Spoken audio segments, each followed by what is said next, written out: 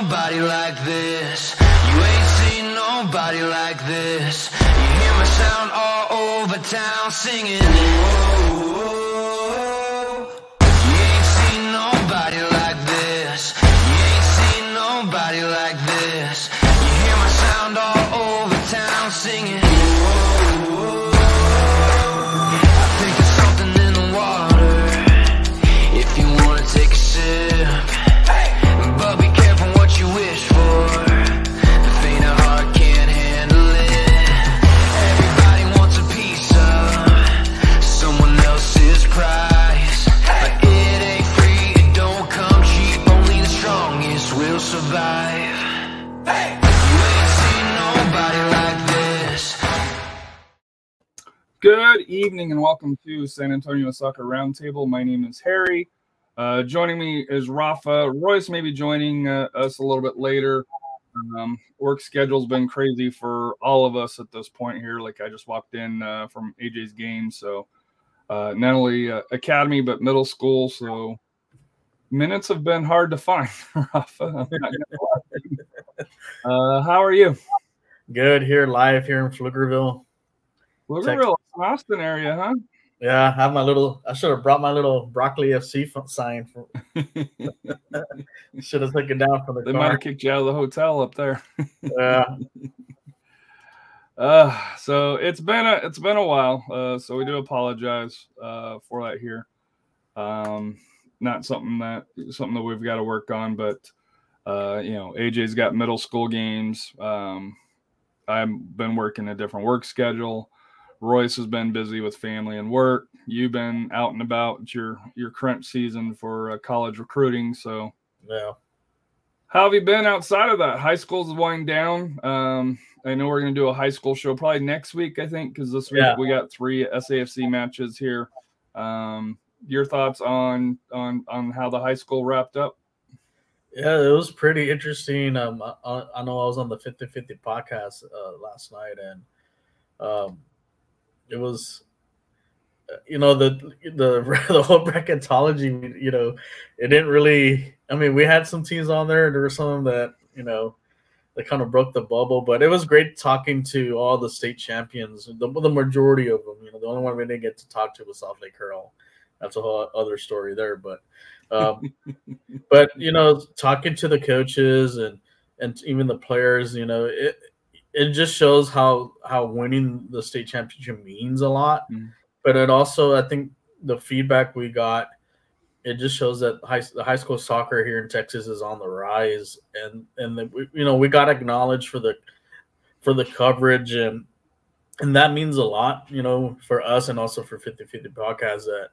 That we do analyze the games and the stat, not necessarily the stats, but just the teams and so forth, and the recognition those teams are getting are just due. So hopefully from this it moves on, and maybe hopefully the Texans they get comments like, hey, we may need you to comment some games. Hey, we'll be up for that. So we got praises for that, and. And like I said, Coach kind of had some praises for you yesterday, how we did, organizing the bracketology and so forth. So I'm looking forward for next week, just the final power per power rankings. I did the state ones yesterday. I'll do one for our area. And then I do have something is coming up soon in May. And regarding the high school, this would probably be like the stamp of approval, kind of like the closure of it, so we'll show more information on that. But it is going to be in San Antonio, which is a cool thing about it. Is that going to be kind of like the all-star game typically that they do, or? Yeah, the Tasco is going to have their game, I think, May 14th, and we'll hopefully get some more details on it. So you'll get to see some of the best in the state. Hopefully they get to some of our area kids here in San Antonio for the boys and the girls gets in. So we're hoping to see represent our area. Your thoughts on how the trying to think of my wording here. your thoughts on how the season went overall for San Antonio as a whole? There were some things that I think there still needs to be addressed as far as not necessarily the level of play, but just kind of the gaps. And what I noticed, especially on the girls' side, there's still a gap between the Western San Antonio and Austin. And even though they were able to beat a couple teams, honestly thought Reagan should have beaten Westlake, or even but that didn't happen. And same thing, and as far as with the boys side, I was surprised Reagan didn't get the job done. I thought they were going to do it and knock off Lake Travis, but like I said, you got to give Lake Travis a credit. They were a team on the mission, and I guess when you have 22 seniors on the team, it's going to help with experience. And I think when you lose a game in the PKs, that you remember that, and it kind of drives you to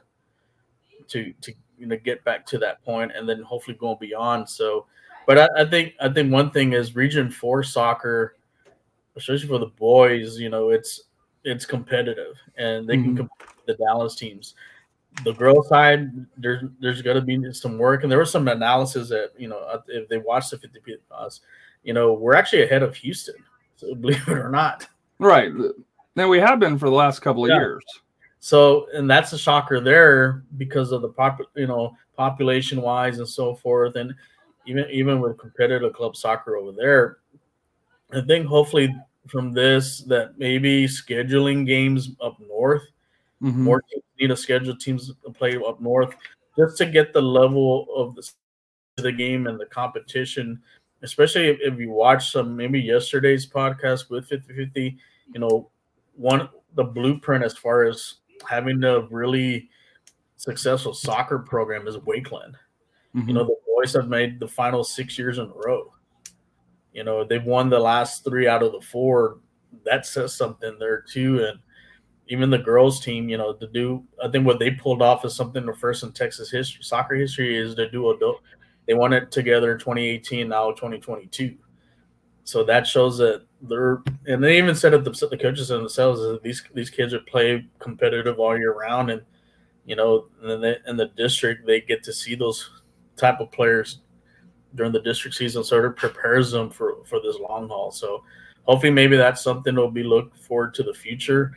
Some of the coaches here around the area saying, yeah, you know what, we need to play up north just to see to measure where we're at. What can we do to compete with these teams? And hopefully they'll be able to break through, to get get into the state final, which we did have one, as far as the boys side, we did have Bernie boys pull off the repeat. And, talking to Coach Strong, and, they had a really good the way they were very nonchalant. They're like, they don't have to beat us. They have to beat us. We don't have to beat anybody. We've already been there, done that. And that kind of, that's going to say mentality just got them through, and they overcame a lot of things, and they were able to pull it off. And they're going to be a team to watch for next year too. They have their entire defense and goalkeeping back. So the three-peat, it could be possible with them again. My last one has to deal with Dripping Springs on the girls' side here. I know we had them as heavy favorites, I would say, and they came up a little bit short in the regional final, right? For the champion. So, kind of your thoughts. So I'll ask the question this way: was that the biggest upset? In the playoffs, or was there other upsets that maybe were bigger? Just locally, Dripping Springs hadn't lost in a year and a half, 2 years almost. They had a 44-game winning streak. So as far as like the biggest upset, was that unfortunately Dripping Springs against Bernie Champion, or there were several upsets. Is there one that sticks out? That was probably the one that. Yeah, that was the one that probably was one of them that really kind of stood out. There's a couple other ones, like one I remember Coach Kyle mentioned about. We talked about Prosper, who was number one the whole, pretty much almost the whole way. Nationally ranked too. Yeah, nationally ranked too, and they got knocked out by Flower Moon, who was the champs last year. And Dripping Springs, I think, when you play a team 3 times, it's tough, and especially at a neutral site. I think Burning Champion went in with this. Hey, if we can kind of play in intervals and just stay within the game, and that's what they did. They stuck around and they were able to tie it. And going into penalty kicks, they had, like I said, their goalkeepers for Dripping Springs is an Oklahoma State commit. I thought they would have the advantage, going to PKs, because she did a hell of a job last year, especially how they won. But and it's the flip of a coin if it goes to PKs. That's just the rule of thumb. Yeah, and that's Royce. Sorry, go ahead. That's how she made her name for that. But like I said, Bernie found a way, and like I said, that was probably the biggest upset here in Region 4. Royce, welcome. How are your Cardinals doing, and how is the little slugger doing locally? Cardinals are fine. Rex and I had a long day. Sorry, I'm a little late. I was late as well, so it's not just there you go. He had his first field trip. Went to a place called Divine Acres in Divine, Texas, and it's like a farm thing. So we got learn about farm stuff, and then after that we went to the zoo. So I have let's check. I have about 12,000 steps in today, so we got it kind of laid, and I got. Oh yeah, there he is over my shoulder there. There you go. And the little slugger, he's T-balls. God, T-ball. It's such a long season, man. We have like 3 more games. Baseball's a long season. What are you talking about? Yeah. So I'm excited.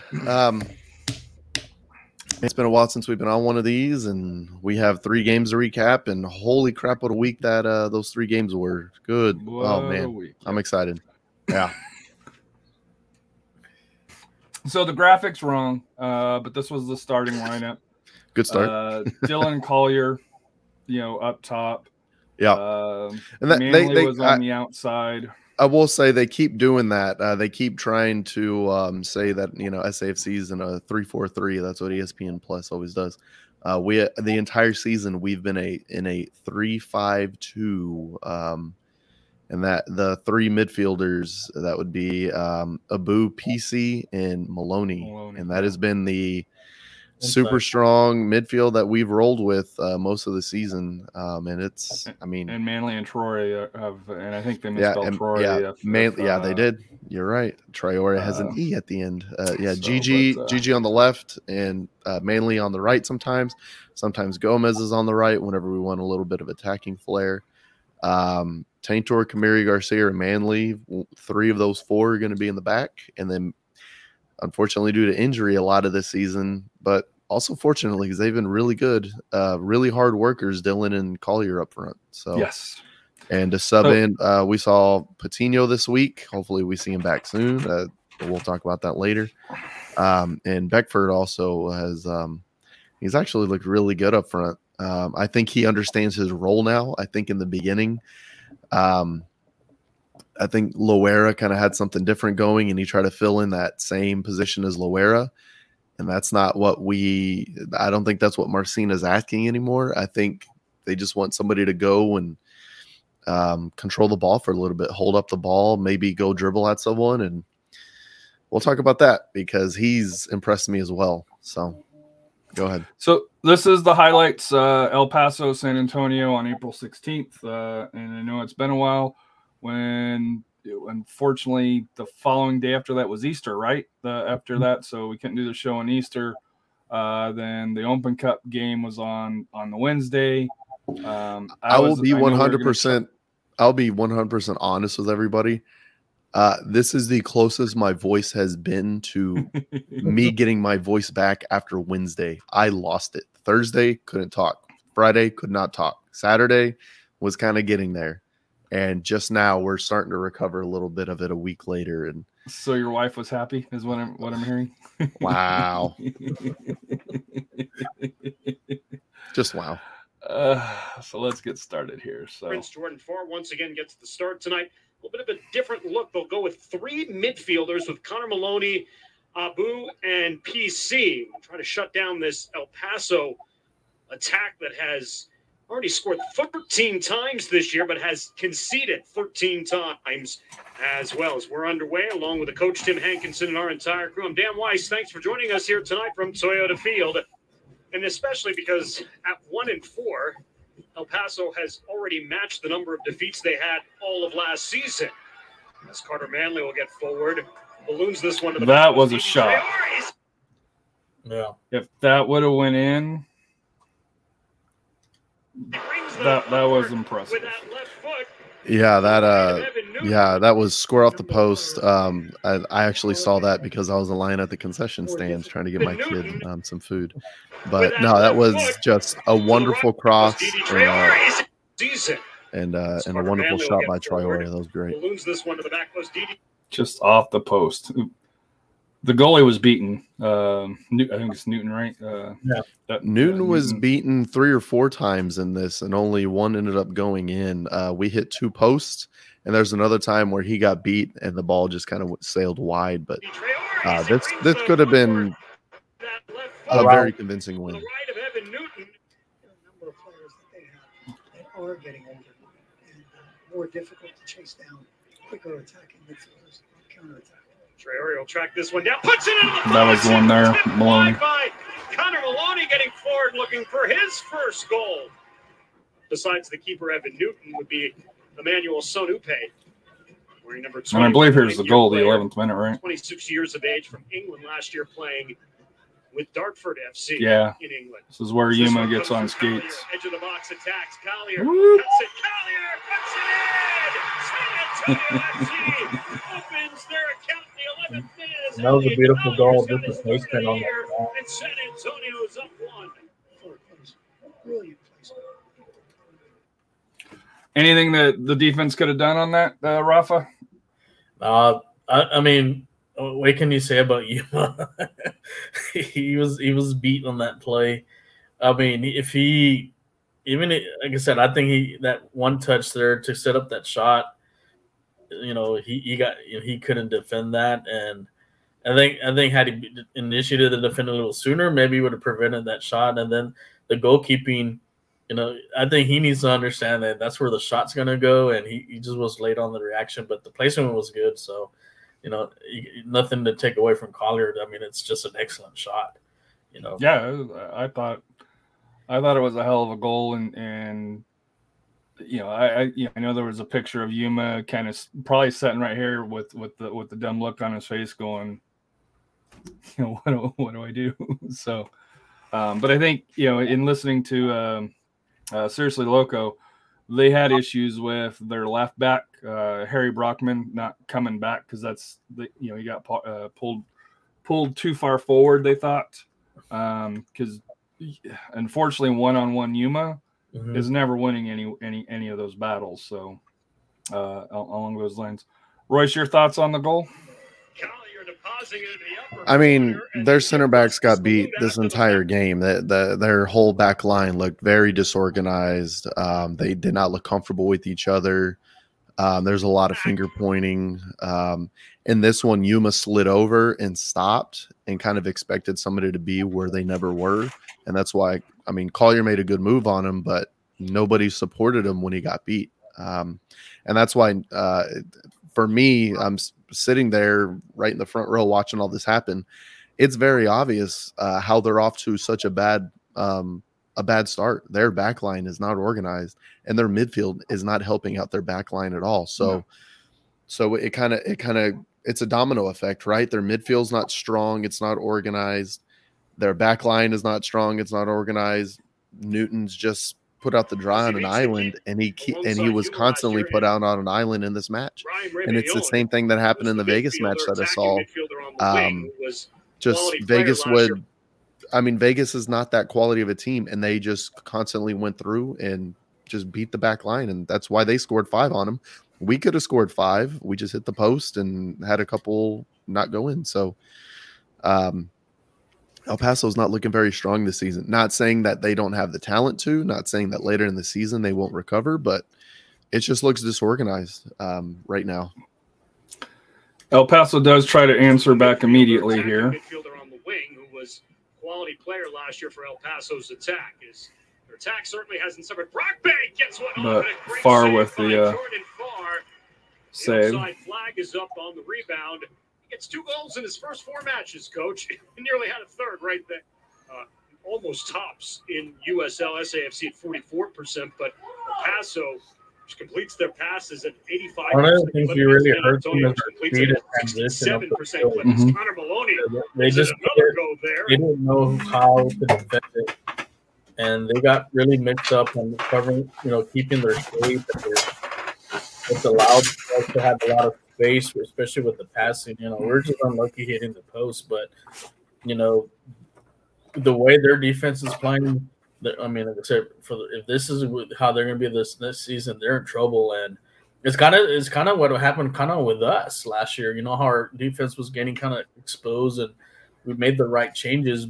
Because our midfielders weren't going back to help defend, and that got fixed. But and then also the new coaching staff they have. Are these players adjusting to this new system correctly, or are they buying into it? And right now, it seems that they have no confidence in their coach, in regards to the system, and that's causing a lot of these problems for them in the back. And I think they're going through a transition right now. There's no way through here. Running on Yuma, Maloney slips it Yeah, over to 'cause Dylan. you can see all the Dylan space, with all that save space by there. Evan Newton. As Dylan simply tried to put a lot of power behind it. And that's why you saw a lot of the Las Vegas games, that they had a lot of space. To the back post, And almost another goal there. San Antonio up 1. Garcia put enough English on this ball. He does. And Another he just post. Again hits the woodwork. And Evan Newton saved again by his goalpost for the second time. I think it this frustrated me that there was no field. effort. I think this was the game where they had the corner at the half, Just hits the and they didn't San try to Antonio press it, FC and then it went to half. San And Antonio then I think here's FC where actually one tonight on the back, and it's Coutinho. Coutinho with a chance to put it away. And Santiago tonight. just a little heavy on that first touch there, right? Yeah. Or that second touch. Likely end the match.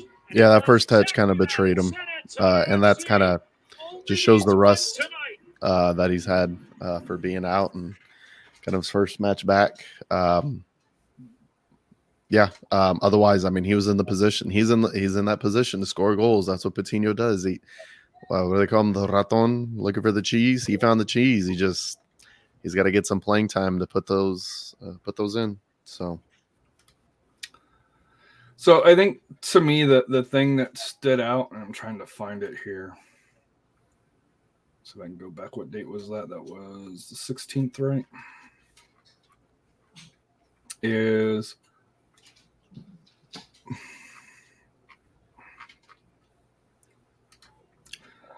El Paso had the ball for 64% of the time, 71% in the second half. They managed 1 total shot, and it wasn't even on target. For the entire game, they had 5 shots. One on target, where we ended up with 15 total. They ended up, with 6 shots, 1 on target. We had a total of 15 shots, 7 on target, and the other 8 were off. But to me, this match here just shows the power of the defense. And one of the things that I think we're going to see a trend here is, especially in the New Mexico match, is the clearances. They'll let you have the ball, they'll let you, and that's where maybe, and maybe Royce, you can kind of speak to this a little bit.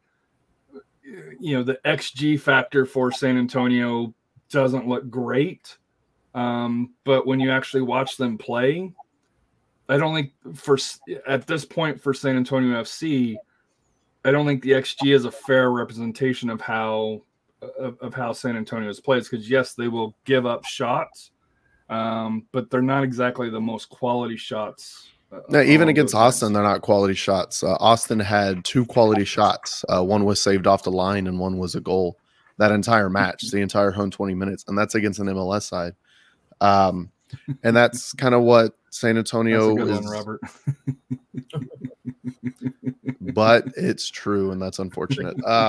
think also The post did have more saves than Newton in that match. Yeah. I think the key factor from that game was we shut down Diego Luna. Yeah. He- So what happened on that? You know what? I'm going to relate it to always relate it back to yourself, right? What does Mike Taylor say? Always make it about you. I'm going to relate it to something that we have going on at home that's really frustrating. Not myself, my literal home, but back in San Antonio.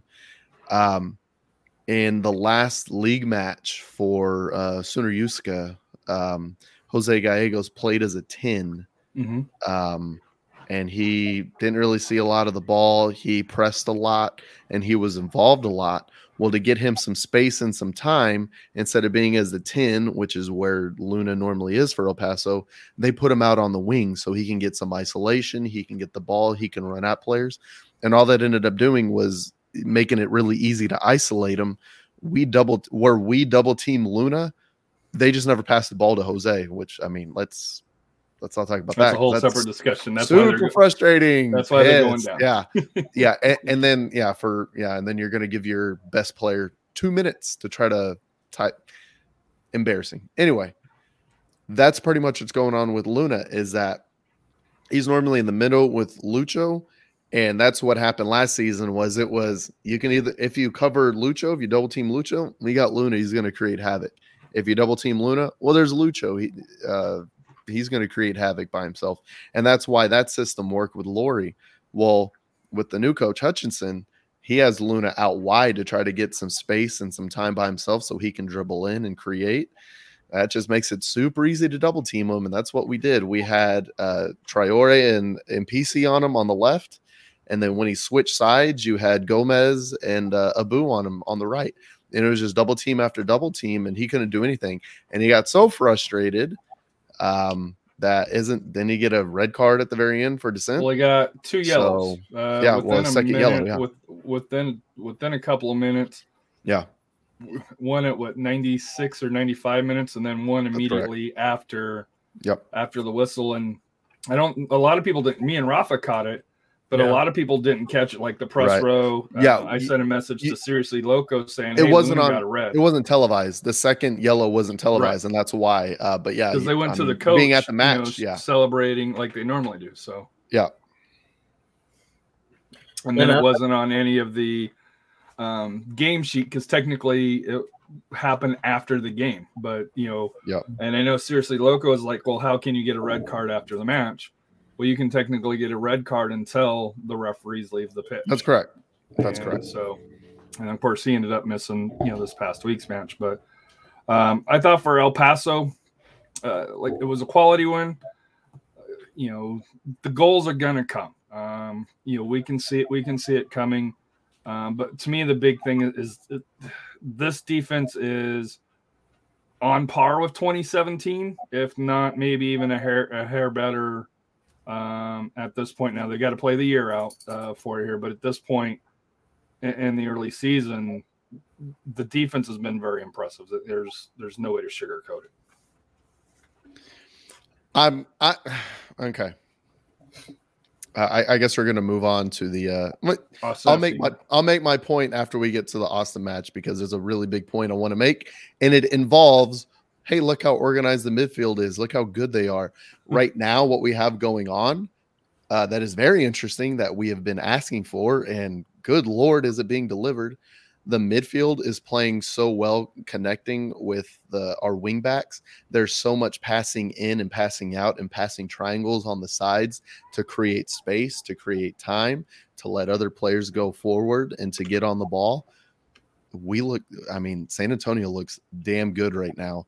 And it's because of somebody who set up a really good system. And we're going to get to that after the Austin match that I want to make a huge point and to tell everybody I told you so. So buckle up for that one. So let's continue. So the Austin match, there is no video, unfortunately, with U.S. Soccer. There's no previews, anything along those lines.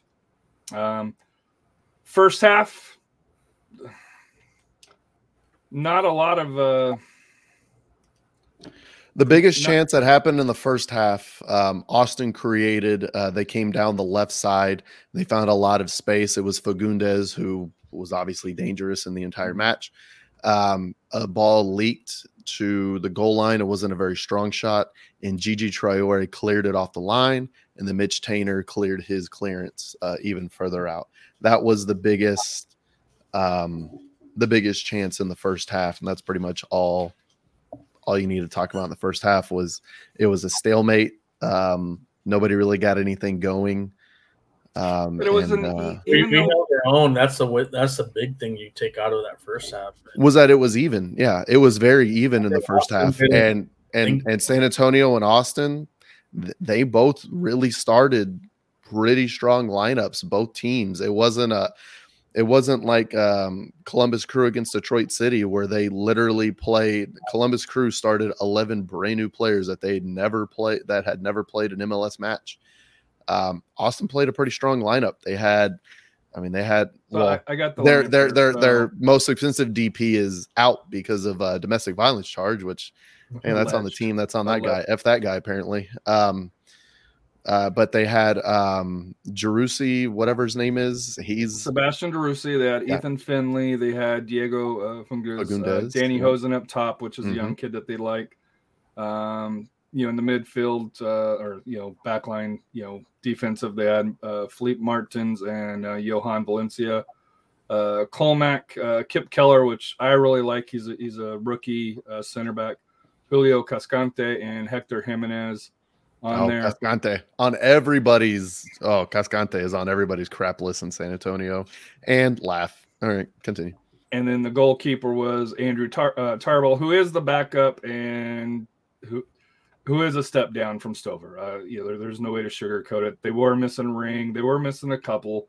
But this was a quality lineup that Josh Wolf brought down. It was a lineup that I think if you ask most Austin FC fans prior to the match, they would have thought that this lineup would have dominated San Antonio FC. San Antonio FC went with Jordan Farr, Tainer, Garcia, Manley, Gomez, Jordan Iambilla, PC, Beckford, and what's his name? Hernandez, the FC Dallas Mo. player. Mo. No, it's not Mo. No, it's oh my God. It's Mo, isn't it? Oh no, God. Yeah. The new kid from FC Dallas. Yeah. Nicky. Nicky. There you go. Nicky Hernandez. Well, it's odd as they have it as D Hernandez, and I know he doesn't go by D. I know he goes. That's by, correct. by Yeah. And then up top, Dylan and Collier started out the match. So, like I said here, that was pretty much one of our a very strong lineup, you could say, for San Antonio as well. Not their first team, as right? Well. Correct. That's correct. It's a strong lineup, but not the strongest lineup, which is very interesting. Nicky Hernandez, that was his first start with San Antonio FC. And I thought he did well. I know a lot of the ratings didn't rate him well, but I thought he held his own. He as advertised, very aggressive in the midfield, very aggressive on the press, very physical player. I was very impressed by him. At the same time, Fagundes, he embarrassed himself completely. I mean, soccer. Oh, I got to see if I can find football and soccer Instagram all over the world picked up that very late Fabian Garcia, Diego Fagundes shithousery. Yeah, no, that was embarrassing. He goes and headbutts Garcia, and then they both go down because Anyway, Iambla on the left, not our starting left back. Traore is, but we'll talk about that later. Traore did come in later. And then Nicky Hernandez in the midfield along PC. That's not necessarily, that's not Abu. That's not Maloney. And then, Beckford, Collier, and Dylan up front. Not exactly, like I said, not exactly our strongest lineup either, but a good lineup. Same thing with Austin FC. a very strong lineup, a lineup that you would see in an MLS match later this season, but not their strongest either. So at half, they did make subs. Traore came in for Jordan on the wing there. Abu came in for PC, and Maloney came in for Beckford. What that tells me is that Marcina, yes, he wanted to win, but he was also rotating his lineup to save minutes, especially in the midfield side along those lines. Now, the guys up front, not a lot of relief, unfortunately, for them. Other subs here, unfortunately, Traore went out in the 65th minute due to an injury, and academy kid, was it Hendrik Shakshog? Came in and went for his second Open Cup match. Went 60 minutes, Mm-hmm. and then Patino came in at the 60th minute, and then in the 105th minute in extra time, we got our sixth sub. Came in for Dylan, who was just exhausted at that point. Yeah, and that was our sixth sub. That might be the first time we've ever been able to use the sixth sub. Yeah, so interesting trivia fact there. First time San Antonio FC's ever been able to use a sixth sub. The legendary coming out night, of the locker room though, when we smoked the trees on 420. The Austin FC got a goal in the 47th minute, and it was pretty much immediate that after the kickoff here, DeRussi to Diego Fernandez, goal in the 47th minute. I ended up leaving about the 75th minute just because AJ was exhausted and up for school and had a middle school game in the sun, and he was worn out. But while I was walking to the car, way past Hero Stadium, you hear the roar. Rafa, what do you remember about that goal from Elliot Collier in the 82nd minute with the assist from Justin Dillon? Looking at after the first goal that we gave up, we started kind of fighting. We just kept on fighting. And I was remember telling who was the person that was next to me, and so we're gonna score one, and we were getting chances.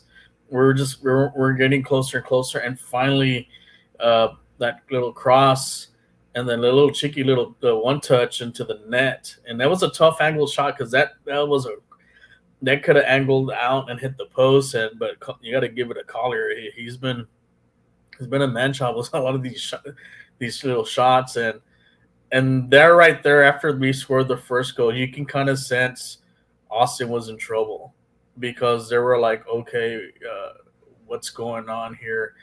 And that goal really lifted the team.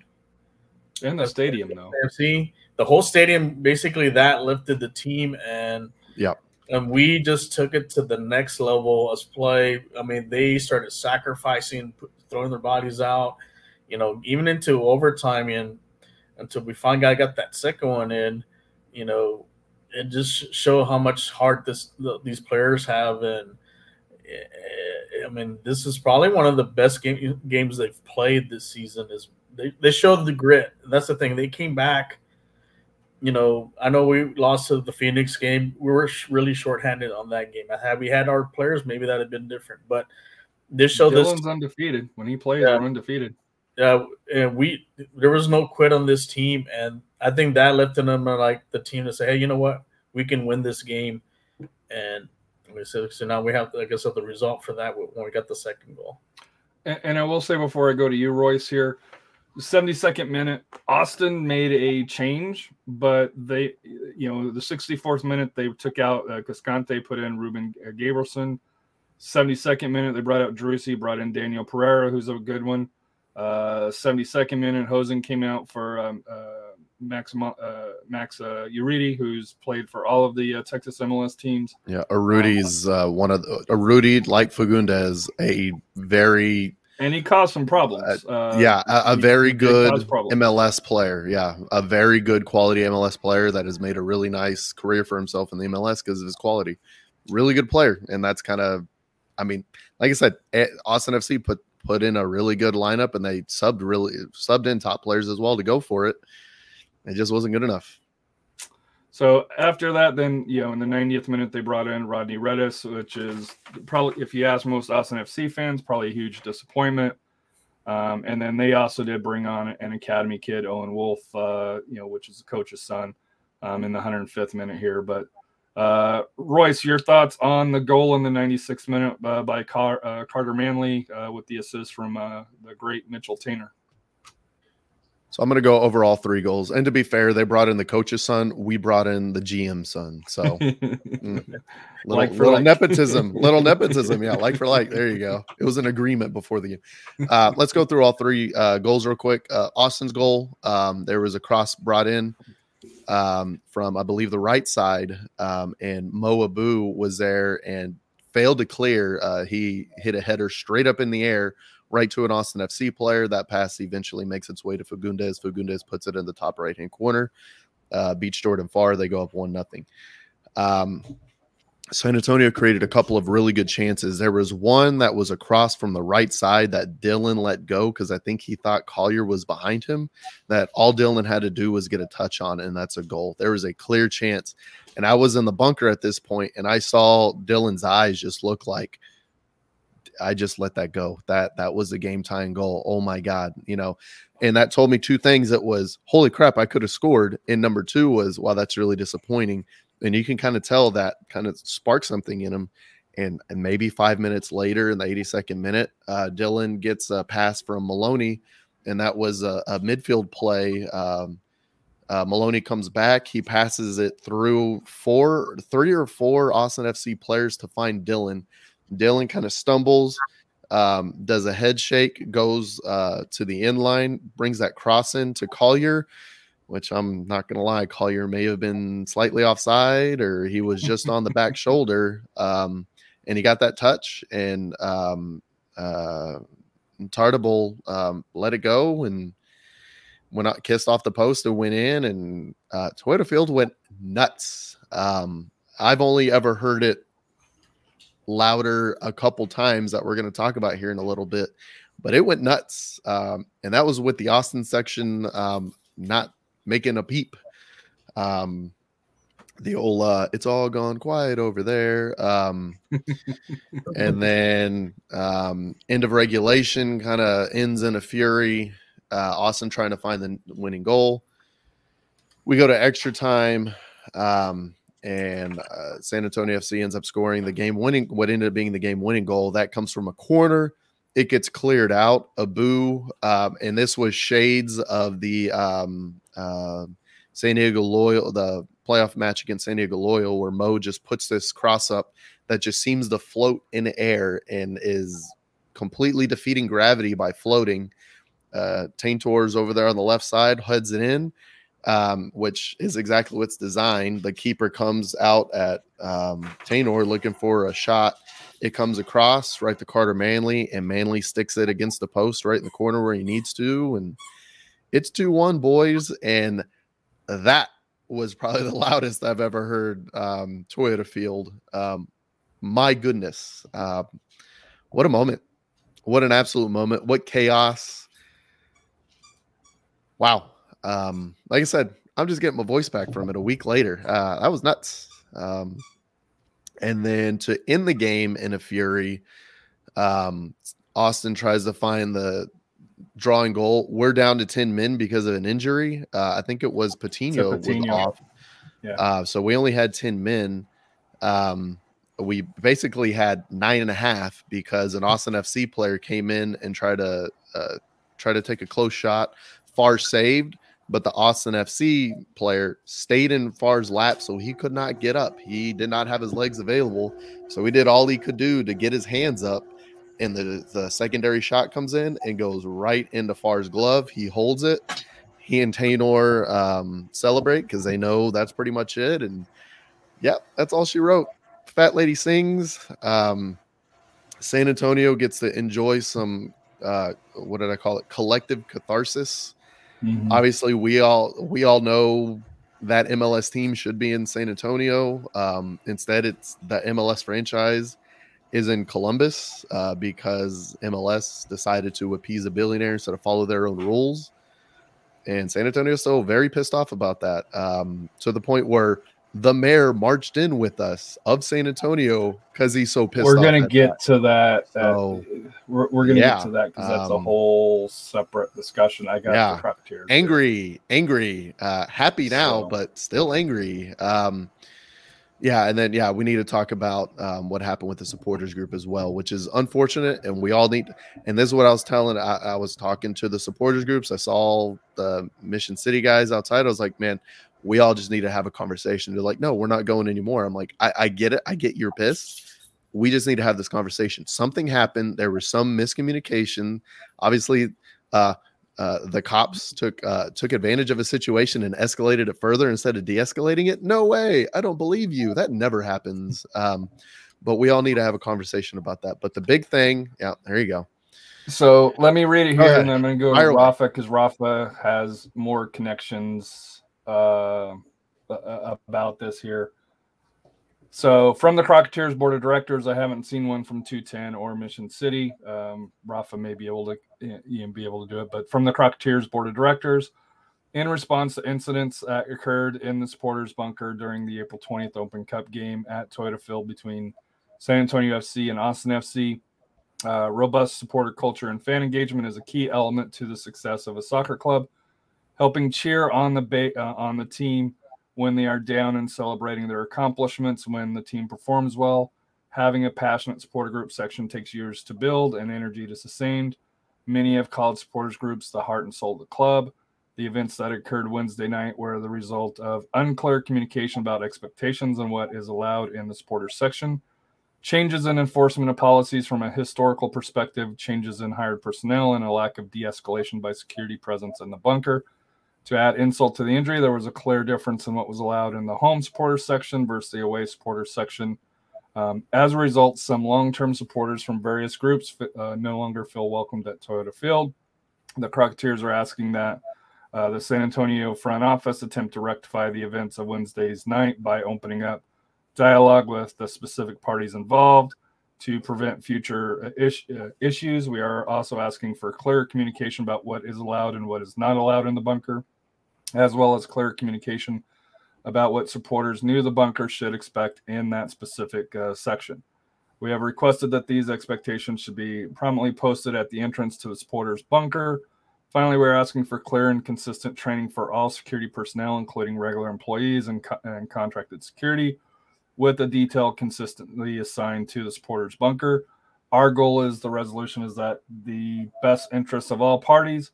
We are confident that an open dialogue with between the impacted parties will result in rebuilding and strengthening passionate support for our city and our club, San Antonio FC. I will also add, I am part of Los Verdes just because, I have a lot of friends and I want to kind of help support them. I don't support the club, but I do support what they're trying to build up in Austin. I warned them about San Antonio FC's security system with away supporters, just from dealing with, the Stampede, dealing with the Bold supporters, along those lines. This is an issue that has been front and center, but this is the first time, and it's not the first time for our supporters here, but I think this was the biggest miss, I guess you could say, when it comes to what should have been outside of the NASL title back in 2014, the biggest night in San Antonio soccer history, beating Austin FC. And you could probably add in, beating Houston, but Houston doesn't have that connection that Austin and San Antonio FC does. I hate to say it, it's a little bit marred by here. Rafa, I know you're close with a lot of the Mission City 118, supporters with your ties over there, and your thoughts on the situation. Just because you do have experience with them, you do know the individuals that are involved, and I hate to say it just wasn't a pretty situation for San Antonio FC in general. I think, after a few days kind of looking over the situation and so forth, I think, you're also reading the Crocketeers statement. They did touch on about the security, and I wonder if SAFC really talks to the security and also to even the sheriff's department, because there are sheriff's deputies there, what the soccer culture is in pertaining to a supporter group. And I think, for what I heard, there was a lot of overreaction from security and from the sheriff's deputies. That goes to the responsibility of SAFC, as far as maybe what they need to do is sit down with them and explain, hey, this is going to be a lively group. These are, if you look at any supporter group, whether it's here, Austin, Houston, Mexico, Argentina, Europe, when you're having an ultra group or supporter group, it's going to be intense. It's going to be because their energy is trying to feed into the players, and I think maybe some people don't understand that culture, and I think that's something maybe they need to introduce to them right prior to games. That, hey, this is what you expect from this area. Just be aware of that. Don't take it personal. Don't think it's this. Now, I can understand if there's a fight in there. Okay, yeah, go in there, take care of what you need to take care of, and so forth. But, exactly. I think they felt, thrown under the bus because also, Los Verdes were doing, and there, like I said, there was a picture of someone tearing up a chair, throwing up that. I'm gonna push back on the chair thing because last year my chair broke. Yeah. So from my understanding, they were standing on it. If you sat on it right, that section hasn't been through there. So I won't go as far as to say that they vandalized it. But that doesn't language. matter how the chair got there. You could overreact and say they're destructing the field. At the same time, they very visibly were throwing beer. There was I don't know, it was like the 7th minute or something where they all decided, there's a big celebration over there and there's beer thrown everywhere. And that was the big point of contention with a lot of the cops is, oh, they threw beer. They need to get out of here. The mayor it's like, no, dude, it's happening on both sides. Like if you're not going to go to one side, and the excuse that I heard was, oh, there's too many of them. What are you talking about? What are you talking about? Like that's not even a good excuse anywhere. That's actually more important to control them if they're a larger group, because you want a larger group to be more peaceful. It was bonkers, and it was unnecessary by the cops. And I don't think we've ever had any problems as far as in the bunker with any of the groups amongst each other. There's never been an issue. The last incident was the Gardner 2019. Yeah. And it wasn't even at a match. It was no, there was at a supporters. match. Oh, was it? It was at a match. Okay. A couple punches were thrown, and it wasn't a good situation. Right. But that's and that's the situation with this. I think they're doing a good job as far as within the groups there in the bunker to kind of police themselves. I think they respect one another as far as some things. I think, the big thing is, those security guards and the cops, overreacted instead of, why should they be overreacting over the home crowd? There should be more overreacting with the away crowd. And that's why they felt they got thrown under the bus and all that. And, whatever they decide on to do, moving forward. And I know there were some that were discussing about wanting them to come back, and I don't blame them for that. That's their prerogative, and if they feel that way, you can't change that, and then maybe they don't feel safe with those type of security or cops. It just takes the fun away of being an actual supporter group and so forth. So I don't know what SAFC is going to do about it, but hopefully some things are resolved. And in order for, like we mentioned, we're trying to put numbers in the bunker and all that to make it grow. But I think this could be a big setback from this. And it's going to have an impact, from my understanding, at least for this game. It's going to be a little bit different in the supporters group. And that's not at the direction of SAFC. That's at the direction of the supporters. And I do want to make sure if any of the players are listening, this isn't something that they're doing to not support the San Antonio FC players. Any of all of the supporters that I know of that were involved in this situation, like Robert, who left early on that match, just as you mentioned, security was picking fights and versus trying to de-escalate. That Robert, one of the most passionate supporters of San Antonio FC, left one of the biggest games, and he did it on his own just because of how our supporters were being treated. And to me, the other issues that I have, clothing that some members were wearing that they wore all year, all of a sudden was an issue. People taking off their shirt all of a sudden is an issue. I remember, back in 118, half of the guys didn't have shirts on it in the first place. That's correct. Stendhal, the capo, constantly without a shirt because he was standing up the whole time and sweating his butt off. And those are the double standards. And that's what I heard. And those are the double standards that make me mad. And that's why I'm going to contact Taylor before the match and have that conversation. Being in the 118 for the first 4 years, I can tell you, a lot of the times the security did pick on us because they didn't understand what a supporter group was about. When you watch any soccer game, when someone scores a goal, everyone's going to take off their shirts. They do it in Europe, they do it in South America, they do it in Mexico. As long as we don't have a situation what happened in Querétaro, we're fine. But there's no reason for security to be picking on, supporter groups. They're there for the players, they're there for the team, to cheer them on, to get their, that energy to give them, to motivate them. And I think they need to be educated what the soccer culture is about. And when they have that understanding, then they'll be cool with it, because really around within the supporter groups, they all police each other.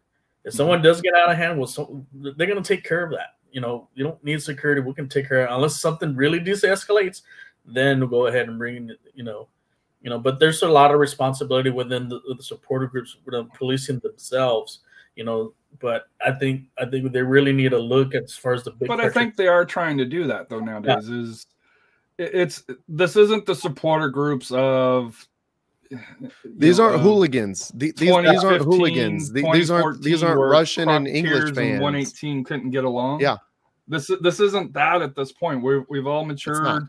There's been, unfortunately, people have left. People have moved on. It's a smaller group. They're working more together now than they ever have.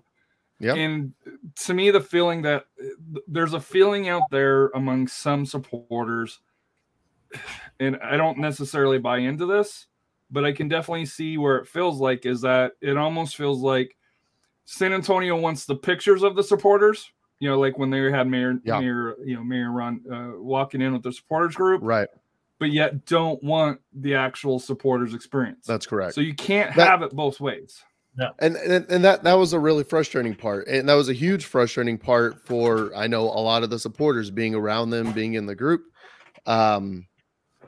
Was that they were, security was letting a lot of Austin FC fans even go into the bunker. They were letting them go wherever they wanted to go. And it was like, these are the people you need to keep separated. You need to separate the two sides. You don't have them come together.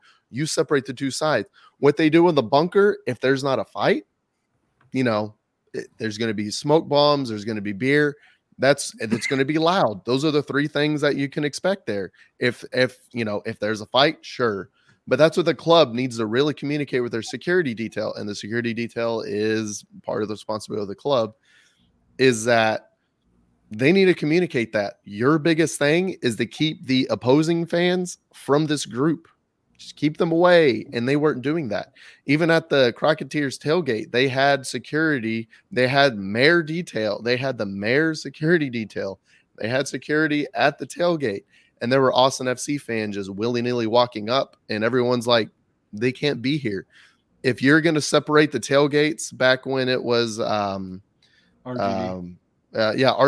whenever you wanted to try to, You got to Detroit separate the City, Austin they also FC. did it Yeah, to you have to Detroit City as well. separate the Austin FC fans from coming to the San Antonio tailgate. Like, the mark was completely missed by the club. The mark was completely missed by the security that the club hired, and the club needs to do better. Security needs to do better.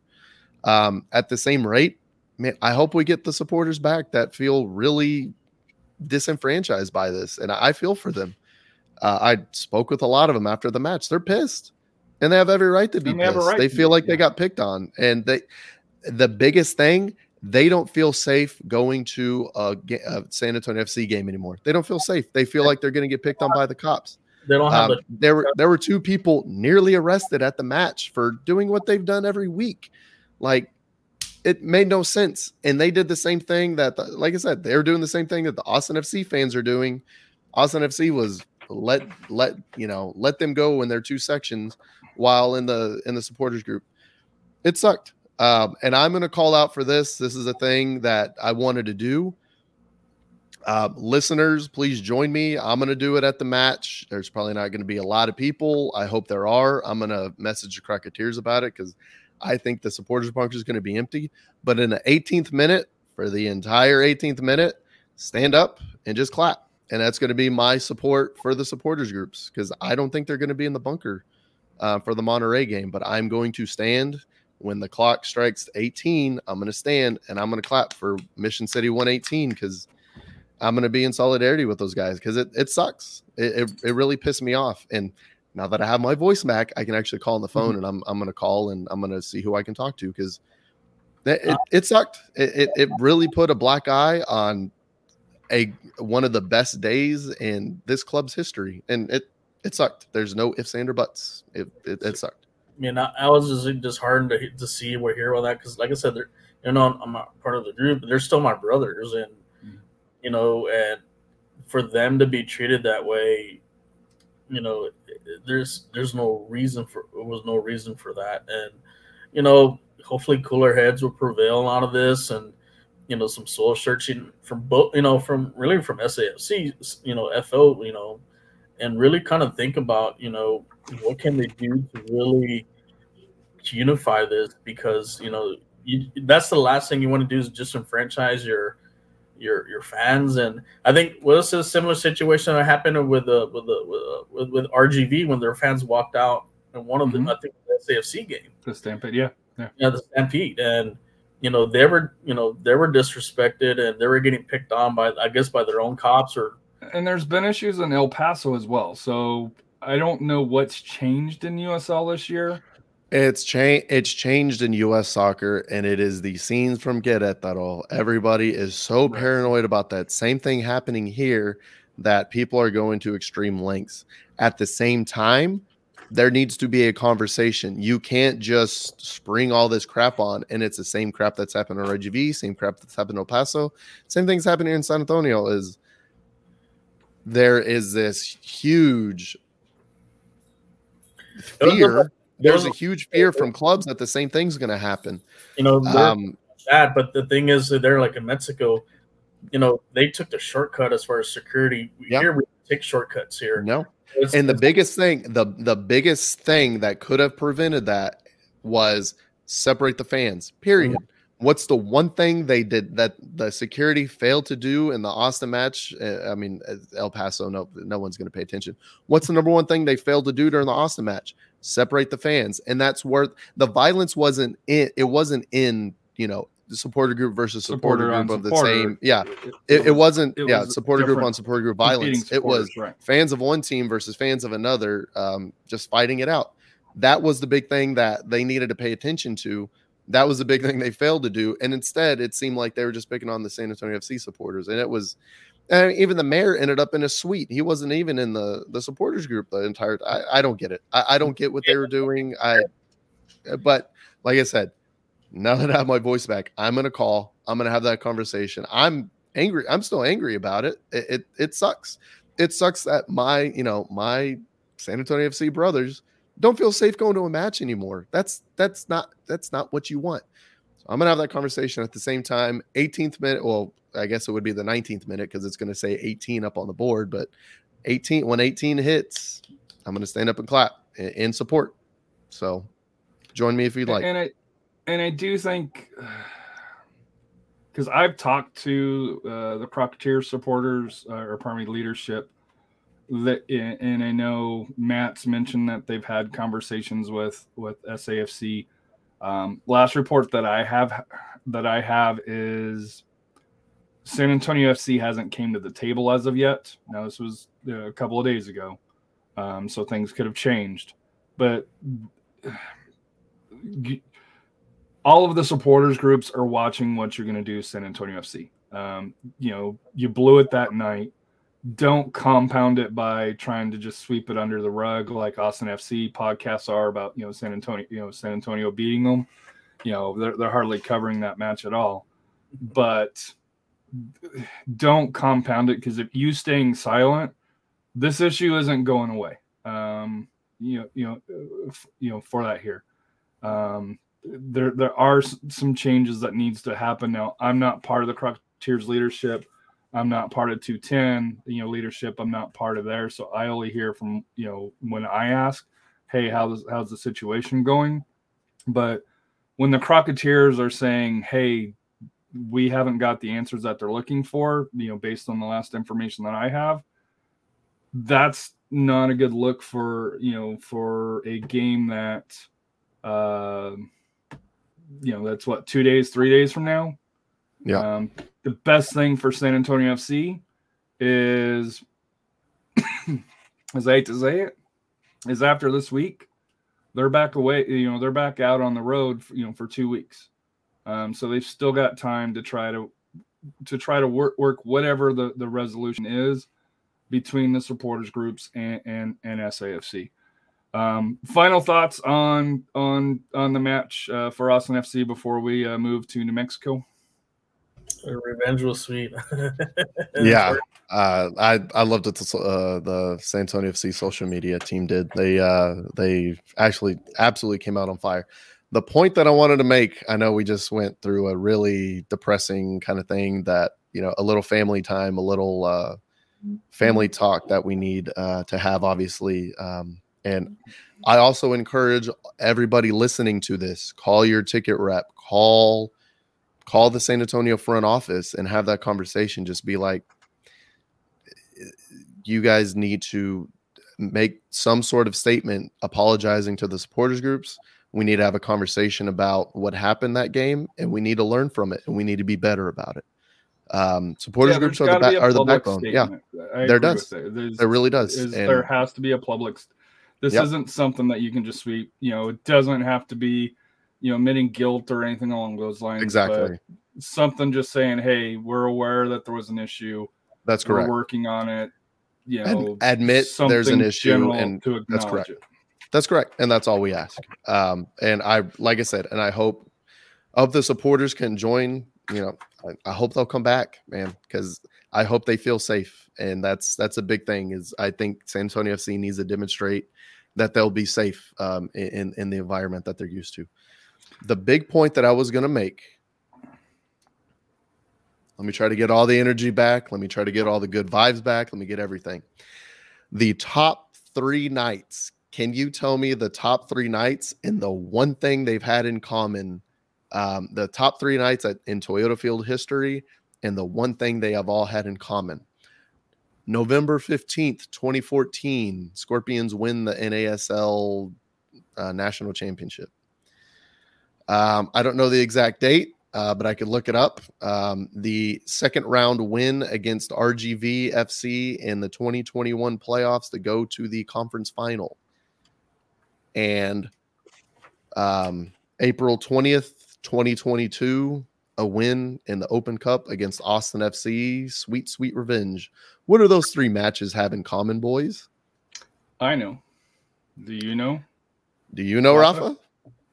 We had the biggest crowd in all 3 games. No, Coach Marcina. Coach Alan Marcina, the guy who I clamored for, the guy who I wanted as a head coach when they announced they were making a change.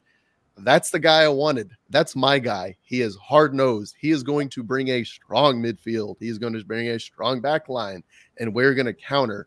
And how good does this team look right now? My goodness. The one time that we have not looked good, we still were tied at the half. We ended up giving 2 late goals up, and that was because we had an academy kid on that. No, It was we the weren't first tied game. at the half. We let in a goal right at the end. No, I stand corrected. You're right.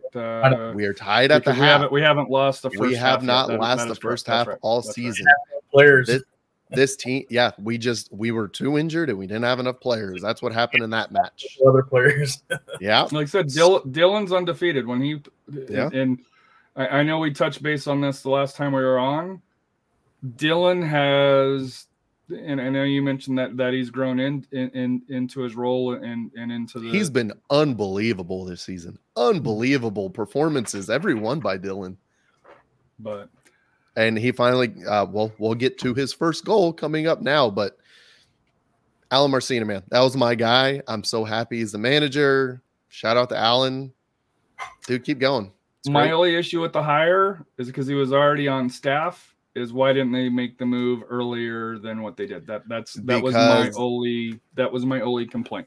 Okay. Why didn't they do it earlier? So you wanted more Alan Marcina? I'm not going to complain at that. Yeah, I agree. wanted because I honestly think it's a lot of what ifs. So, but yeah, it's right. I honestly think they wanted to give Pal. Pal deserved a lot. He's our first manager. He did Yes. great. And he 2017 did a lot. was He established a unbelievable. lot. Yeah. He just lost I think he just lost the support of the players. I don't even know if it was losing the. I don't think he ever lost the locker room. What I think happened was just I think he went searching for answers and he looked in the wrong direction. I think he tried to go more offensive when he needed to go more defensive. One of the big things that we kept getting killed on, if you guys remember, Jack Barmby, they had him play left back. Like he would come back to left back in defense and then he'd go in the midfield to help out in the midfield. That didn't work out. There was a lot of things that just didn't quite work out for Pal. Like you get it on paper, but it just never never took off. Johnson, when we had him on the left defense, and then we had and Lance Lang, whenever we had that super hot streak, he was up on the left wing and he was mashing them in from the left wing.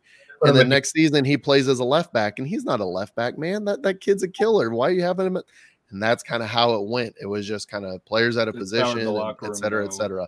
You bring Alan Marcina in. It is a very simple system, a system that continues to evolve. And now that the midfield connects really well with the wingers, the midfield connects with itself.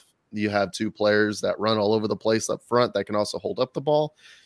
The team's looking good, man. Team's looking great. And they're looking great after Wednesday, going into a Saturday match that we expected everyone to be tired and not to do well in. And scene. And then Harry taking the 11-hour drive.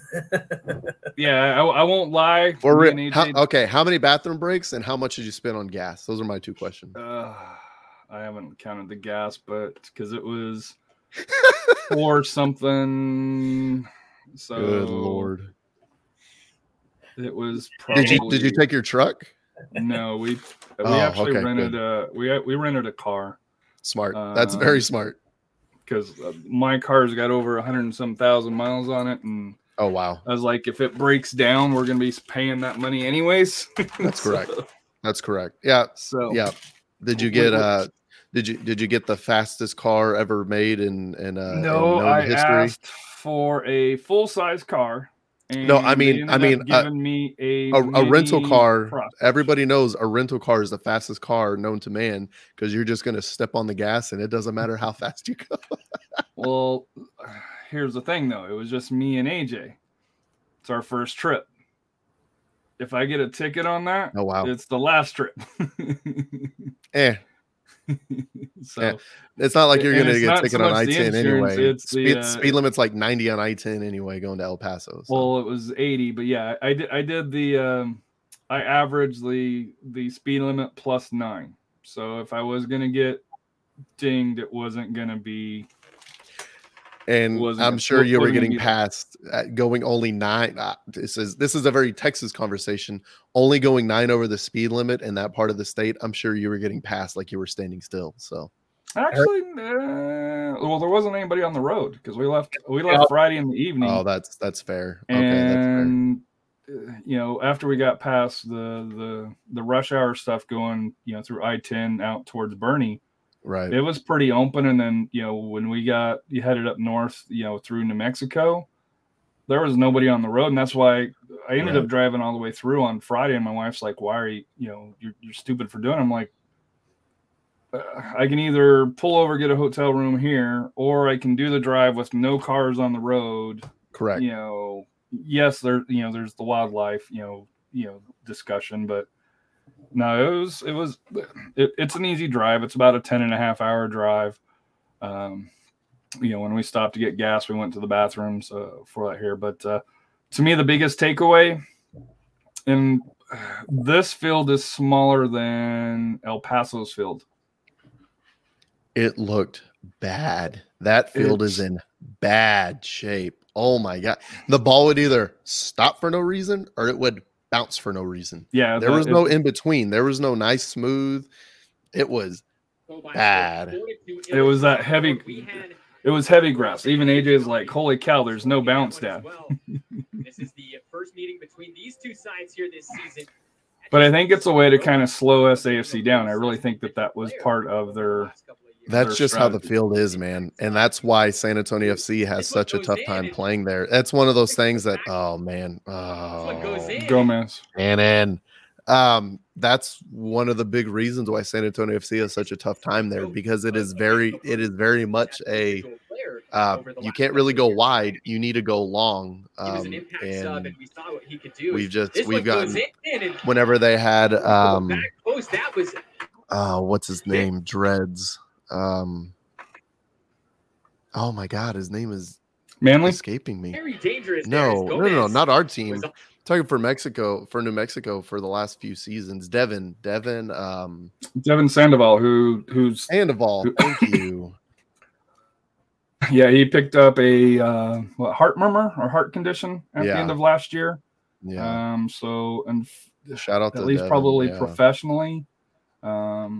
At least at probably. this level, most likely. I know he's still involved with New Mexico United, but I think more along the academy. And I'd look forward to him being a coach or being in the front office for that team, because I mean that's club legend for a young club legend already.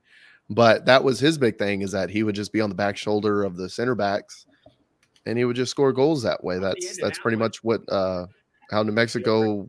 That was all their success in the first few years. Post evening is that one goes off the crossbar. San Antonio knocking on the door, and eventually New Mexico.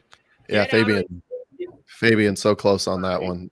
He'll find his goal, but yeah, man, just completely beat, and then once again completely beat. Connection on the ball as well. It is what it is. And Maloney's been very close in league play. He did get his very first professional goal. Goes down. And this is interesting. Kind of, if you watch the referee, he's pointing to the spot right there. Correct. That's correct. He points at the spot. He points at the line. But then he comes down over here and is like, "Well, yeah, he's pointing to the spot right there." Yeah. And then he goes and talks to the linesman, because he wants to make sure that it was on the line. On the line. On the line is like in football. If the ball is in the line, it's a touchdown. If your foot is in the line or on the line, that counts as in the box. So that's the linesman. Plus contact starts, but while he's in the box, that's correct. There's no question. Now the foul doesn't necessarily take place. Right, contact happens in the box. The foul is on the line, but on the line counts in the box. The ref, I like what the ref does here. He calls a penalty. He says, "This is what I saw," and then he goes to the linesman to make sure that he was in the box. Right. Agrees. He's like, it was on the line. That's a penalty. So then they agree. This happens. Another thing that I'd like to see in the highlights, they're not going to show it, but Dylan ball before he scores the goal, he goes outside of the box and he's kind of by himself and walking around with the ball. And then you have PC. Who's there? I think it's PC. Is it Manly? Two or three of the San Antonio players stand around the penalty spot, so New Mexico can't scuff up the spot and kind of mess up the spot. They're just standing around, just guarding the spot and pushing away the New Mexico players while Dylan kind of around thinking about what he's going to do. And this is a huge monkey off of Justin Dillon. Number one, it's Justin Dillon's very first goal of the season. Well deserved. His hard work, he deserves a lot more than just the one. At the same time, if you remember at the very end of last season, Justin Dillon had the deciding penalty miss against Orange County to go to the league final. And you know that's been wearing on his mind the entire offseason and really has motivated him. And this is his first goal. This is his case since then. There with the flag. Yep. There you go. You're up. Yeah. But that's his first goal. Sit down. That's his first goal. That's his first PK since that miss. And you could tell that was a huge weight off his shoulder. That one, he really beat that keeper there. Abu connects with Collier. I think Collier's moves on this is just crazy. Yeah. Collier gets a generous bounce. Collier still in possession, and Mizell has to come up with the save there. I think he plays that ball back to the middle. That's a tapping goal for Dylan. For Dylan. He's fouled. Yeah. Jerome Kiesewetter, the Berlin, Germany native. Here's Christian Nava again. Cross goes in. And it's headed away by Maloney. It falls. Portillo. Nico Brett. Falls to Kiesewetter. Ball still loose. Azira. Ovuka. And it's saved. You're Jordan. Scoops it over. And that will be the final kick of the game. San Antonio FC victorious. Jordan is the best keeper right now in USL. Yeah. He's up there. I don't think there's much of an argument anybody could have on that. That's not a bold statement. That's just the truth. So to me, the odd thing about this is the same ref last year. Is that piece between San Antonio FC and New Mexico, where there were 13 cards, 14 cards, something crazy. San Antonio got away with 2 cards. I thought they had more, but per the report there, I thought PC or Abu had one, but they're not showing that they didn't. They're not showing that they did, but I swear to God he gave them a card, but obviously it's not showing, so not on the report. But 2 cards, 5 cards for New Mexico.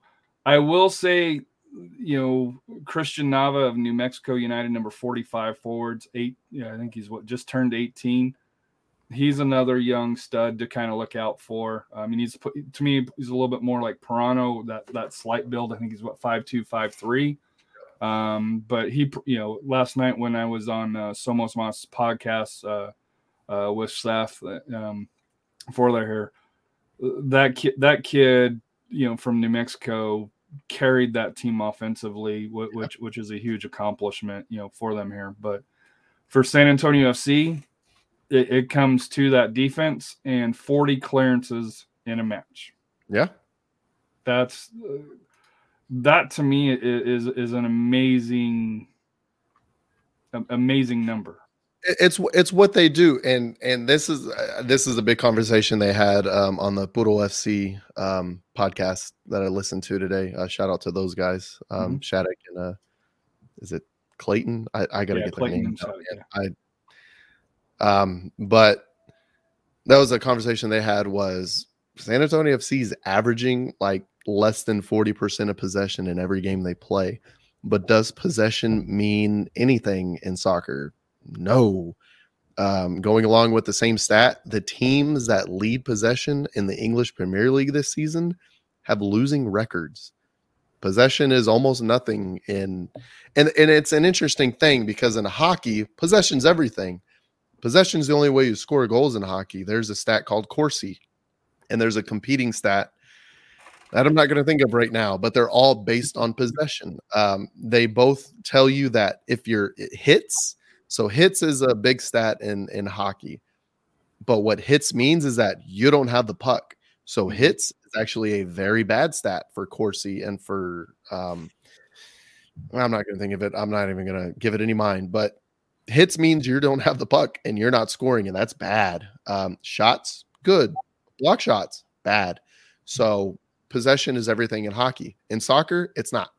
In soccer, it's because you can get the ball taken from you. You can have the ball as much as you want, but when that ball gets taken from you, and that's a big thing that San Antonio FC does, is while they really lose the possession battle, every game has a very close shots total. Correct. And if anything, San Antonio will have the more shots than the other team. Which is what happened here. New Mexico had 11 shots, 2 on target. We had 12 shots, 4 on target. That's it. We outshoot them, but we just don't have the ball most of the time. And the second thing that's going to do, you're going to be worn out because you're going to have the ball and you're going to try to find a way out. And we're just going to sit in our nice little compact area. We're going to work hard to close you down. But at the same time, most of our match, we're staying in our half. And Dylan and Collier are going to go up, and they're the ones who are really going to be in the zone unless there's a corner or whatever. So, man, the system's working and it looks good. And this is just another match where, people will try to, whatever. The results 1-0, and it was a pretty damn comprehensive match. The defense still held strong. San Antonio got a couple chances. And arguably, this probably should have been 3-1, 4-1 instead of 1-0. But and 4-1 San Antonio FC, we had some really good chances that just didn't get put away. But man, this team is on a roll. That's 3 matches, 3 wins in 7 days. Unbelievable. So that brings us to this week against Monterey Bay, which is the fighting Sam Gleadle. So I'll be excited to see Sam again.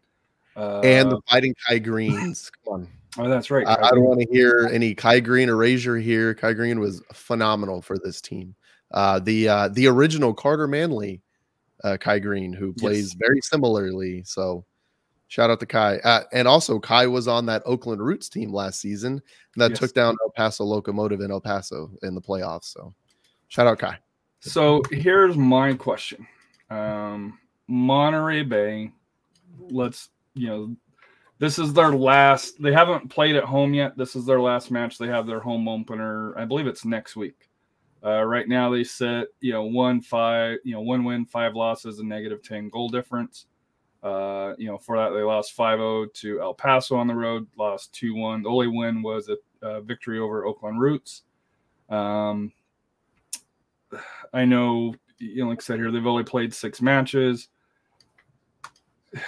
This feels like one of those trap games, for that, because after this they get Phoenix, Houston Dynamo in Open Cup, and then the Miami FC on the road. So all 3 of those matches are on the road. Do you think that they do any roster turnover, for this match? Because the back 3 have played, I think, all minutes, right? Is my understanding. Or at least Tainer and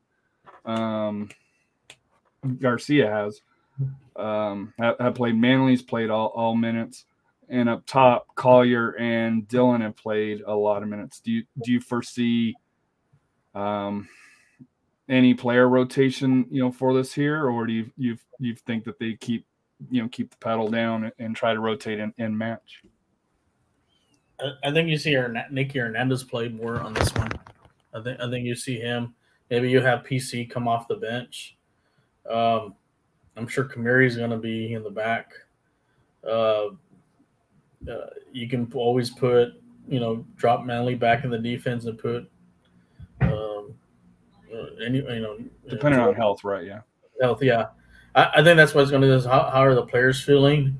But I think we'll see a little mix up. Not saying we're going to not put a strong lineup, but I think we're going to put an efficient lineup that still will get the job done, because they know then after this is going to be probably like I'm going to call it the Highway to Hell tour, going against the 3 top 3 quality teams.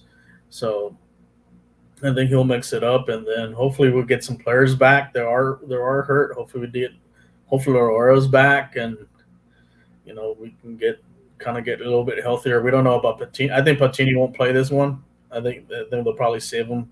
Hopefully it's not too serious of a.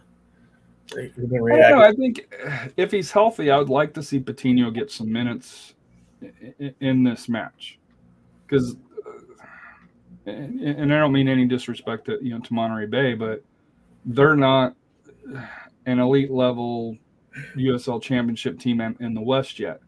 So their defense has, they got a negative 10 goal difference. Their defense has leaked goals. Mm-hmm. And I think it would be good to get Patino, get him some confidence, get him a little bit of form, assuming that he's healthy. And to me, also give Dylan and Collier a little bit of a breather, because let's be honest, going to Phoenix, we already lost to them here. Tiebreakers is head to head. So in order to win that tiebreaker in Phoenix, number one, you've got to win, and number two, you've got to at least outscore them by 2 goals, which is in order to get the tiebreaker. Now I know it's very early to be talking about that, but we don't play Phoenix again, so this is the last opportunity. I think Phoenix, as they've shown, because they're setting with 15 points, we've got 18 points. So they're a quality team. They've got depth. Phoenix, I wish I was kind of going to this match. I know the Czechs are, playing. It doesn't seem like where they moved the new stadium to, they're drawing as much of a crowd for that here. So it'll still be ruckus, but it won't be, like it was, prior to COVID along those lines when they were in the smaller stadium. So I think San Antonio FC can go in and get the win, or at least a tie.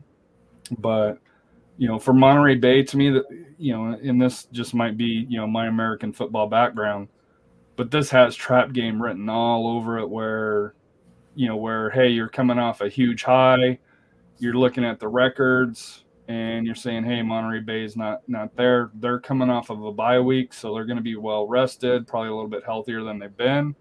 They have their home opener next week, in Monterey Bay. So I think San Antonio wins. I think they should be favored to win. But this is one of those matches, when you look at, in sports that,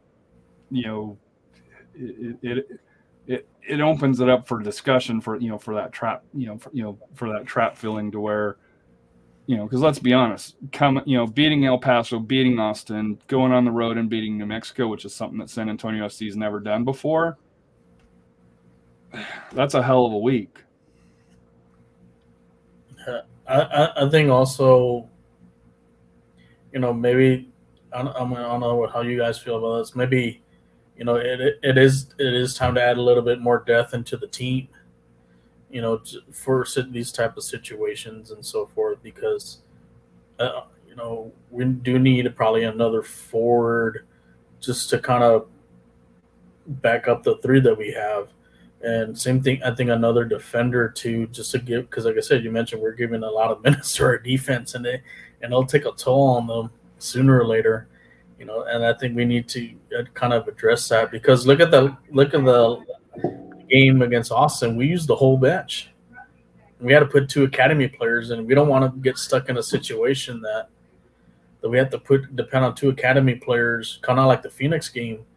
They need to go out there and get a couple of guys that been around the block, just to assure up the bench, and that way we don't get caught with our pants down like that in another game. So, but like I said, I think this is like you mentioned, it could be a trap game, but if we can get up early, we should be fine. Yeah, and I will say, I think I know a lot of fans were hoping. I don't know what's going on in the front office, but a lot of fans were hoping that we could sign Nathan. But it sounds like Nathan Fogacha, the leading goal scorer last season, got himself an opportunity with Portland, and obviously, it's with Portland, the MLS Next team. But obviously, that gives him a direct path to MLS, and that's kind of where he wants to go. And it's a 2-year deal, which is more correct. Correct, exactly. But congrats to Nathan, and also he is apparently starting the friendly match that the Timbers are playing today against. I don't know if it's the Ukrainian national team, but there's a charity game for Ukraine happening right now at Providence Park in Portland. So and also he's already scored a goal for them, so he's obviously looking good over there. So. That's awesome to see. Definitely like to see that kid succeed. Apparently he had a really tough time in Brazil, but he's already off the mark and doing well in Portland. And that's all we want to see are our guys succeeding. Final thoughts. I know it was a long one. We went 90 plus already. So final thoughts that you guys have?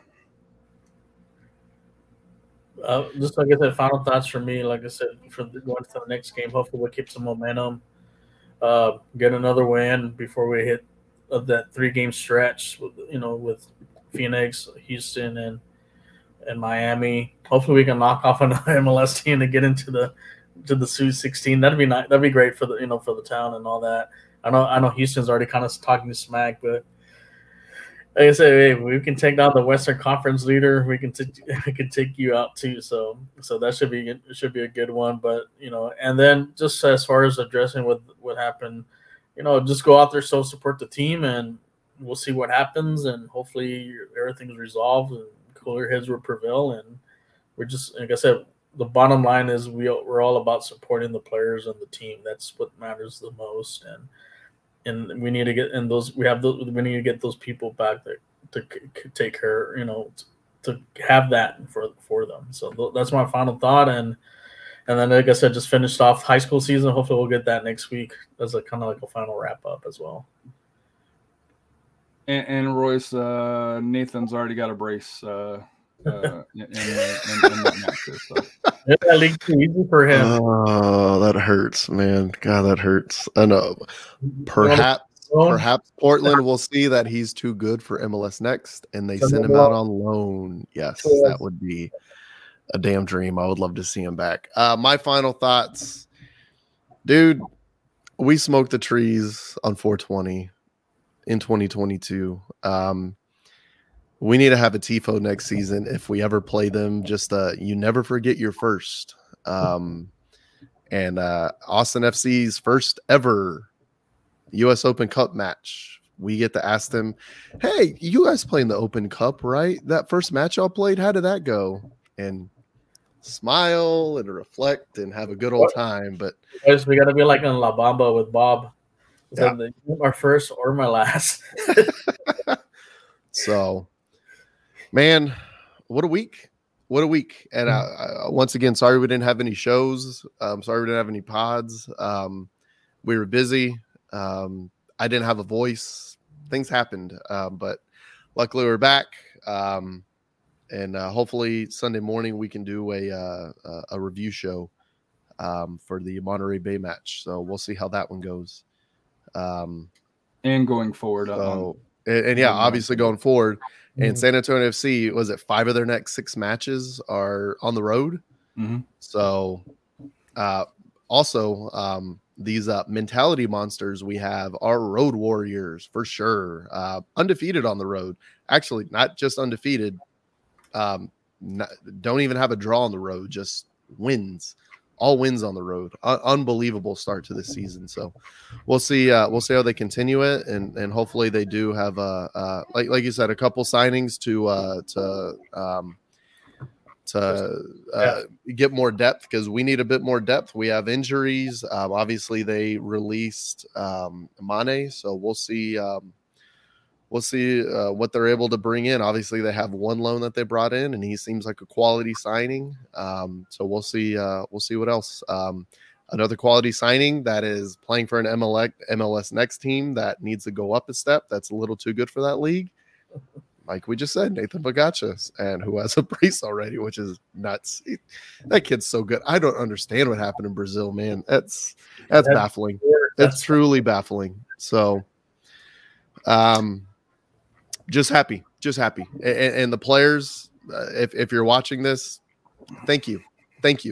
Wednesday was 5 years of stress, of looking at articles of, are they finally going to bring MLS to San Antonio? It looks like they are, to heartbreak and despair and depression. And I mean, even San Antonio FC saw a lot of their season ticket numbers that they had back in 2017, back in 2018, precipitously drop. And that's with, results on the field, as well as, they're not going to go to MLS. The MLS bump ended. It was a bad time. It was a bad time for the club, bad time for the city.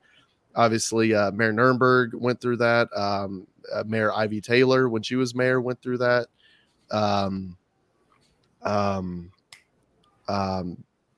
Nelson Wolf, Bexar County Commissioner Nelson Wolf also had he's the one who filed the lawsuit against MLS to look into if there was a conflict of interest. By the way, big time corruption in that from MLS, but hey, they didn't pursue it.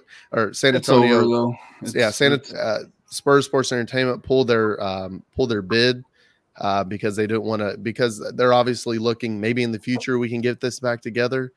And I think Wednesday, I mean, we brought the atmosphere. The fans brought the atmosphere, and it looked great. It was awesome, and you have to hope that people around the world were watching because of that Fagundes and Garcia little flop fest. But it was incredible. It was an incredible night on Wednesday, and then for them to also get the 6 points in the league on both Saturdays that surrounded it, unbelievable. And thank you to the players, man.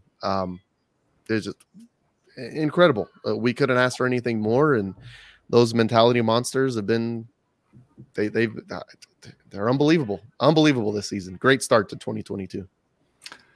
So my final thought has to do with the environment. But at both games that I attended last week, Austin FC fans and San Antonio FC fans, I'll give credit to Austin FC. They brought 500 fans in their section, and they were impressive. Like I said here, I had people, sending me a message, hey, where are you guys? I'm like, well, it helps that there's two sections back to back right next to each other that in the perfect view of the cameras. Yeah, that are in unison. So, but to me, like I said here, even they said that the environment that San Antonio has is on par or better than the other MLS Texas teams.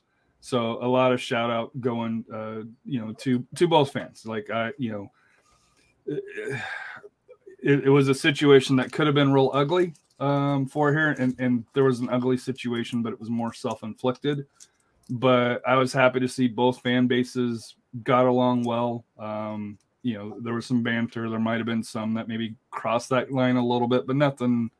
You didn't hear any skirmishes or fights or anything like that. So, well done to both of the supporters groups, all of the fans of each club.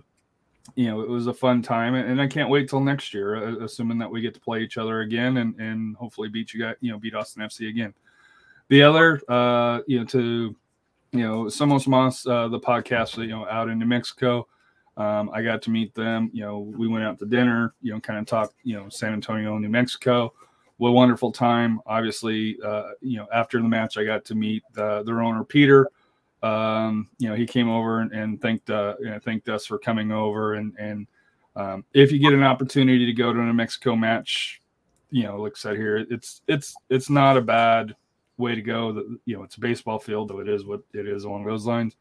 But the environment was fun. Like I said here, I was able to get banter on the pitch, and I got banter back behind me saying, sit down and, along those lines. But, it was a good time. And so to me, like I said here, for soccer in the United States, especially in San Antonio and the matches, here, it was a huge success. And hopefully the system can get opened up, or we can go to Mexico, one of the two, however that goes, for that here to be able to show that San Antonio is a soccer city. It can support a top tier team.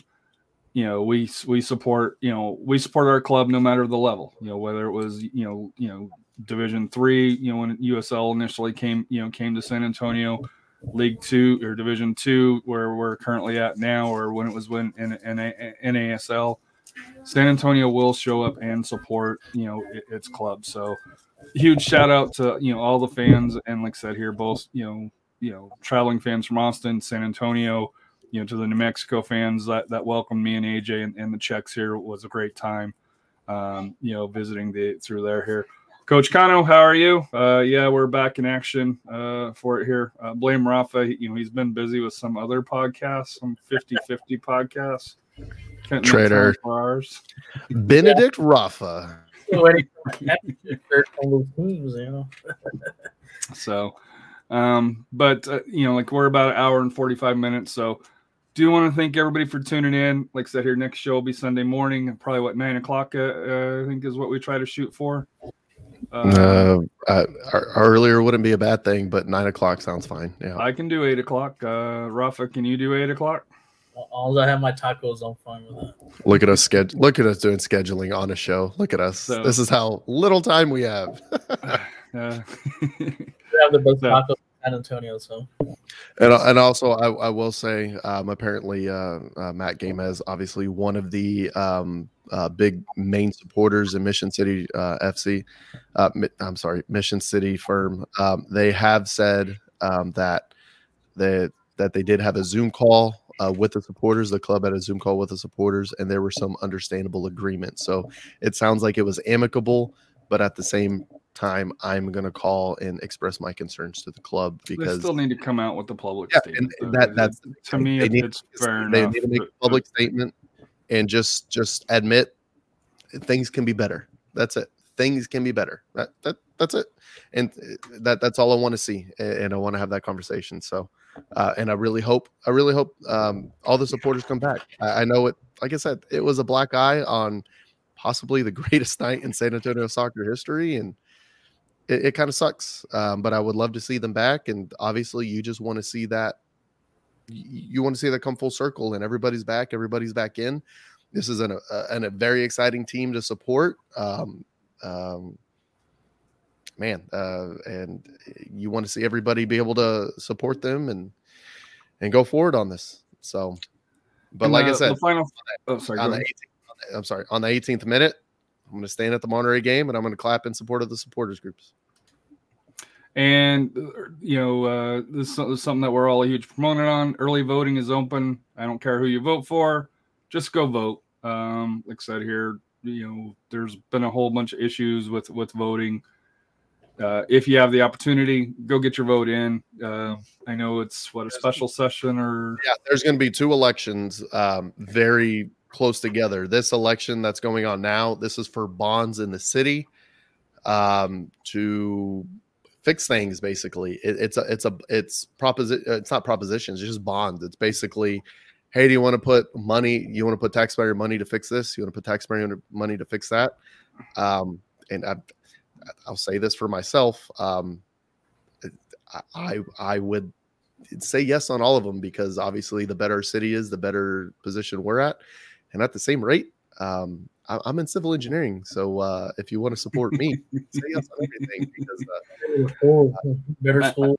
I know there's the NISD bond out there here. So, like I said here, if you're on the north side, I know you're probably going to start get, especially if you got children, messages to go out and vote. But we're out of here. What's life without goals? Like I said here, hope everybody has a wonderful time. We'll see you Sunday morning sometime post-match. And like I said here, hopefully, and next Wednesday with Rafa's final ranking for the San Antonio schools. It was supposed to be this week, but it got bumped just, with life and travel and that type of stuff here. So thank you for everybody tuning in.